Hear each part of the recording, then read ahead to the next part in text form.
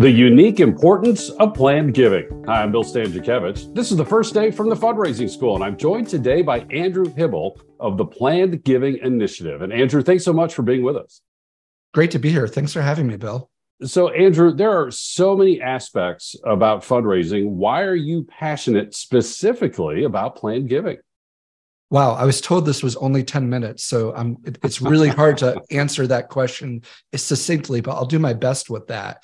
I think planned giving is an amazing fusion between the importance of philanthropic missions of organizations and the things that are meaningful to people in life. It's about people's life's passions. It's about what people find important in their lives. And it's a very personal reflection of merging those two, sometimes amazingly, what I'd say, synergistic beliefs. The fusion of passion between the donor and the nonprofit's mission. Andrew, let me ask you to unpack that a little bit more, because I can do that with my annual gift. I can do that with my major gift. What is distinct and even more special about planned giving when that deeper relationship is happening between the donor and the nonprofit organization? I think it really comes at the point where I think the organization understands that they have, in many cases, a very, very dedicated annual donor, and in a good number of cases, a major donor as well. But one thing that we all have in common in life is that life does come to an end, unfortunately. And when people are putting together those affairs, oftentimes nonprofits do enter the discussion. Sometimes they don't. And what we are doing as a nonprofit is trying to remind people that if they are considering putting together those plans, and we do bring meaning to their lives, maybe they should consider us. I probably would take it a little bit of a step further, that while we all every day, and I now know through a pandemic, people are more aware of their own mortality. And we are all every day every day we're all walking along with our mortality, but aren't always cognizant that it's there with us. When donors start considering their estate plans and what's important to them, and a kind of a process of both recognizing values and things that gave meaning to their lives, but also leaving for future generations, that's really where a planned giving opportunity is kind of uniquely different. And if I was going to flip back to the organizational perspective, the organizations need to, maybe an annual gift is kind of a great way to look at it. If somebody's recognized us all along our lives, don't you think that might be a great opportunity for them to recognize us with the last of expression of what's important to them? And Andrew mentioned the impact of the COVID-19 pandemic on planned giving. The Fundraising School, we include the data from a survey conducted by the National Association of Charitable Gift Planners and Marts and Lundy, which showed a significant increase amongst nonprofits in what they were hearing from their donors, who had more and more growing interest in planned giving, including from millennials, Andrew, that even the younger generations, we used to think, well, somebody is looking at towards their final season of life, it's time to think of a planned gift. But the impact of COVID was so strong that even many of our neighbors in that millennial generation were starting to take a look at making planned gifts. It never ceases to amaze me, the impact of planned giving, no matter where you may be in the life cycle. You're going to see it oftentimes when people settle down and put together their first estate plan, that you're always kind of asked, okay, in the God forbid occasion that nobody you're leaving this to survives you, where would you want this to go? And people are kind of forced with that question for the first time. And I think that's a good point to start understanding. That's when people start contemplating this question. They may tuck that question away for a good number of years, but they start asking that question fairly early on. And Andrew, you mentioned that, asking that question, people are looking at the meaning of their lives. That is so deep, so personal, so philosophical in so many ways. And the fundraiser is thinking about, I have annual goals that I need to meet. I have this major gift campaign. We want to have that successful special event or digital fundraising initiative. And you're asking me to think about walking alongside somebody and having a conversation about the meaning of their life. How can fundraisers go about doing that? To me, I think it's a little bit of a paradigm shift. Instead of seeing a good plan giving officer is able to sit down with somebody just because of who they are and what is meaningful to them, for one, having a grasp on some of these questions themselves and say, I want to understand what brings meaning to this person. I'm not here to try to sell them on A, B, or C.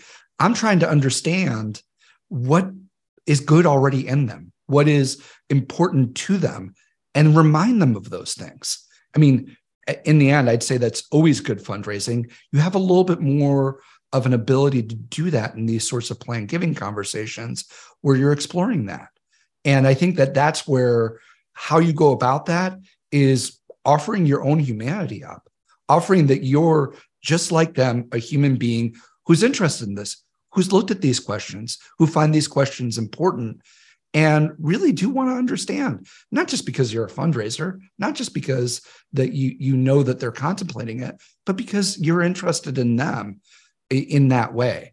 It's a natural curiosity that folks have that I think you see a lot of plan giving officers who are souls who don't find these questions difficult to explore, but rather bring a lot of privilege and meaning to be able to be a small part of other people exploring these questions. We're having deeply personal conversations with our donors. And Andrew, I'm very interested in your advice for fundraisers who, of course, need to maintain a professional relationship with their donors. And yet in these discussions about plan giving, it sounds like they need to be vulnerable. They need to be transparent. This does get at a deeply personal level with the donor. How do we balance that professional with that personal, since we're having these, kind of philosophical, existential conversations with our donors? I think that's a really good question. I would put some very hard boundaries and build some pretty big fences. You're not there to be the trustee of a donor's trust or an administrator or personal representative of somebody's estate.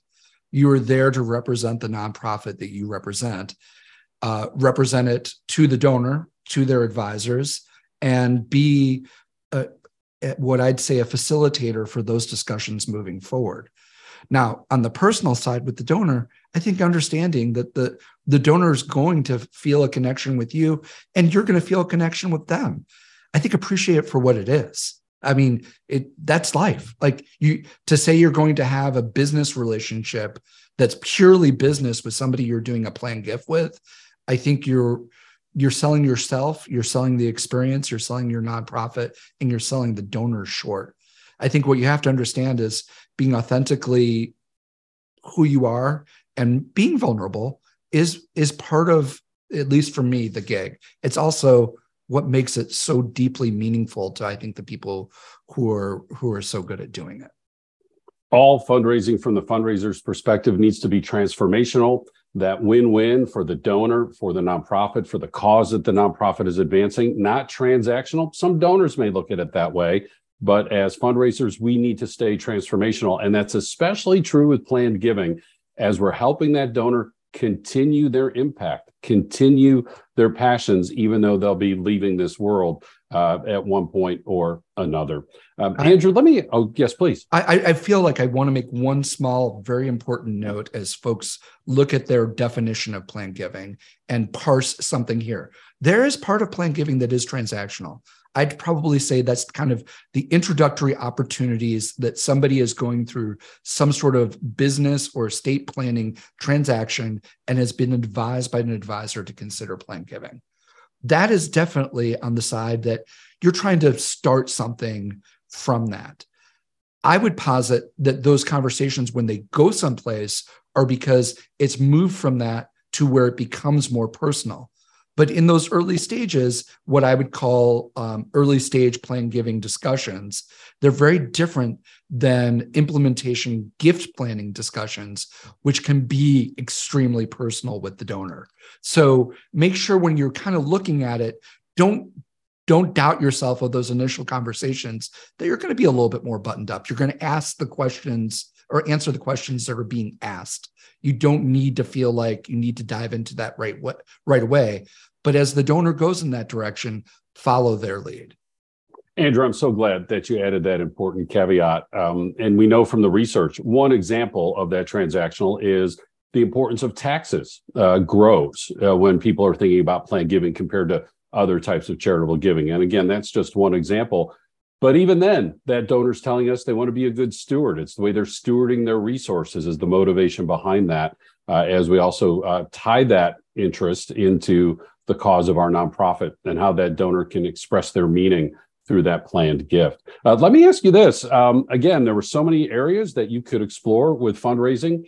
What need did you see to start the planned giving initiative? Were you seeing not enough nonprofits incorporating planned giving into their fundraising planning? Were you hearing from donors saying they weren't being served well? What were you observing that led you to create the planned giving initiative? I think it's, I need to offer a few more caveats. One, being a planned giving officer, I'm also married to a planned giving officer, which I think is important to point out. And as we both took about a 10-year hiatus away from planned giving from about 2000 to 2010, one of the things that we noticed was the places that were good in 2000 at doing planned giving were even better in 2010. And the folks that had a harder time struggling with planned gifts from a nonprofit perspective in 2010 were struggling even more. And to my wife, Elizabeth, and I think this has always been an equity issue. The tax deduction, the tax benefits, everything applies equally to every nonprofit out there. And there's a lot of nonprofits that are very skilled at doing planned giving, but that's not a lot of nonprofits overall. And for us, it's the equity part of this. We'd like the planned giving tools to be available in equal ability to every nonprofit. With that, I think particularly when you look at the state of the nonprofit world and the communities that are served, we really feel like the most at-risk communities are probably served by organizations that are most likely not so well skilled in planned giving. And if we really want to look at really rectifying some of the iniquities and really look at sustainability of nonprofits that serve those communities, you have to look at planned giving. If you're not looking at planned giving at that part of community level, you're really not talking about sustainability. You're merely talking about generational to generational survivability. And for us, I think that's the fundamental challenge that we're prepared probably is nowhere going to be close to being done during our lifetimes, but we'd like to move the needle just a little bit further in that direction. And we believe the planned giving community, the larger planned giving community and planned giving officers feel that way. Well, Andrew, this has been a wonderful conversation about the deeply personal aspects of planned giving, both from the standpoint of the donor and from the standpoint of the fundraiser. And just right there, you gave us a great summary as to why nonprofits should incorporate planned giving into their overall fundraising planning if they're not doing so already. Thanks so much for being with us. Thank you for having me. It's been a delight. And of course, that leaves folks wondering, okay, so what? How do I do this? And of course, there are resources available at the Planned Giving Initiative.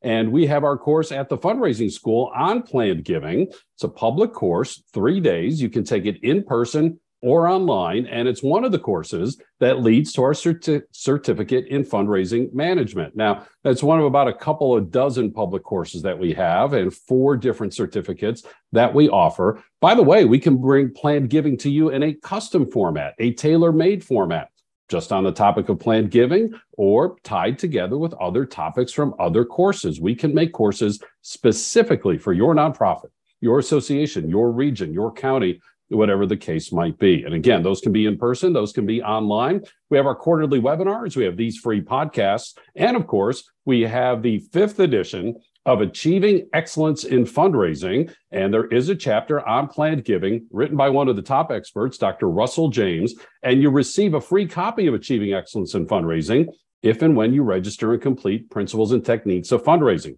Book's also available for sale. All of this information is on our website at philanthropy.iupui.edu/the fundraising school. So grateful again to our guest today, Andrew Hibble. Our producers today are Mike Anthony and Jennifer Boffman. I'm Bill Stanczykiewicz, and now you are now more fully informed on this first day from the Fundraising School.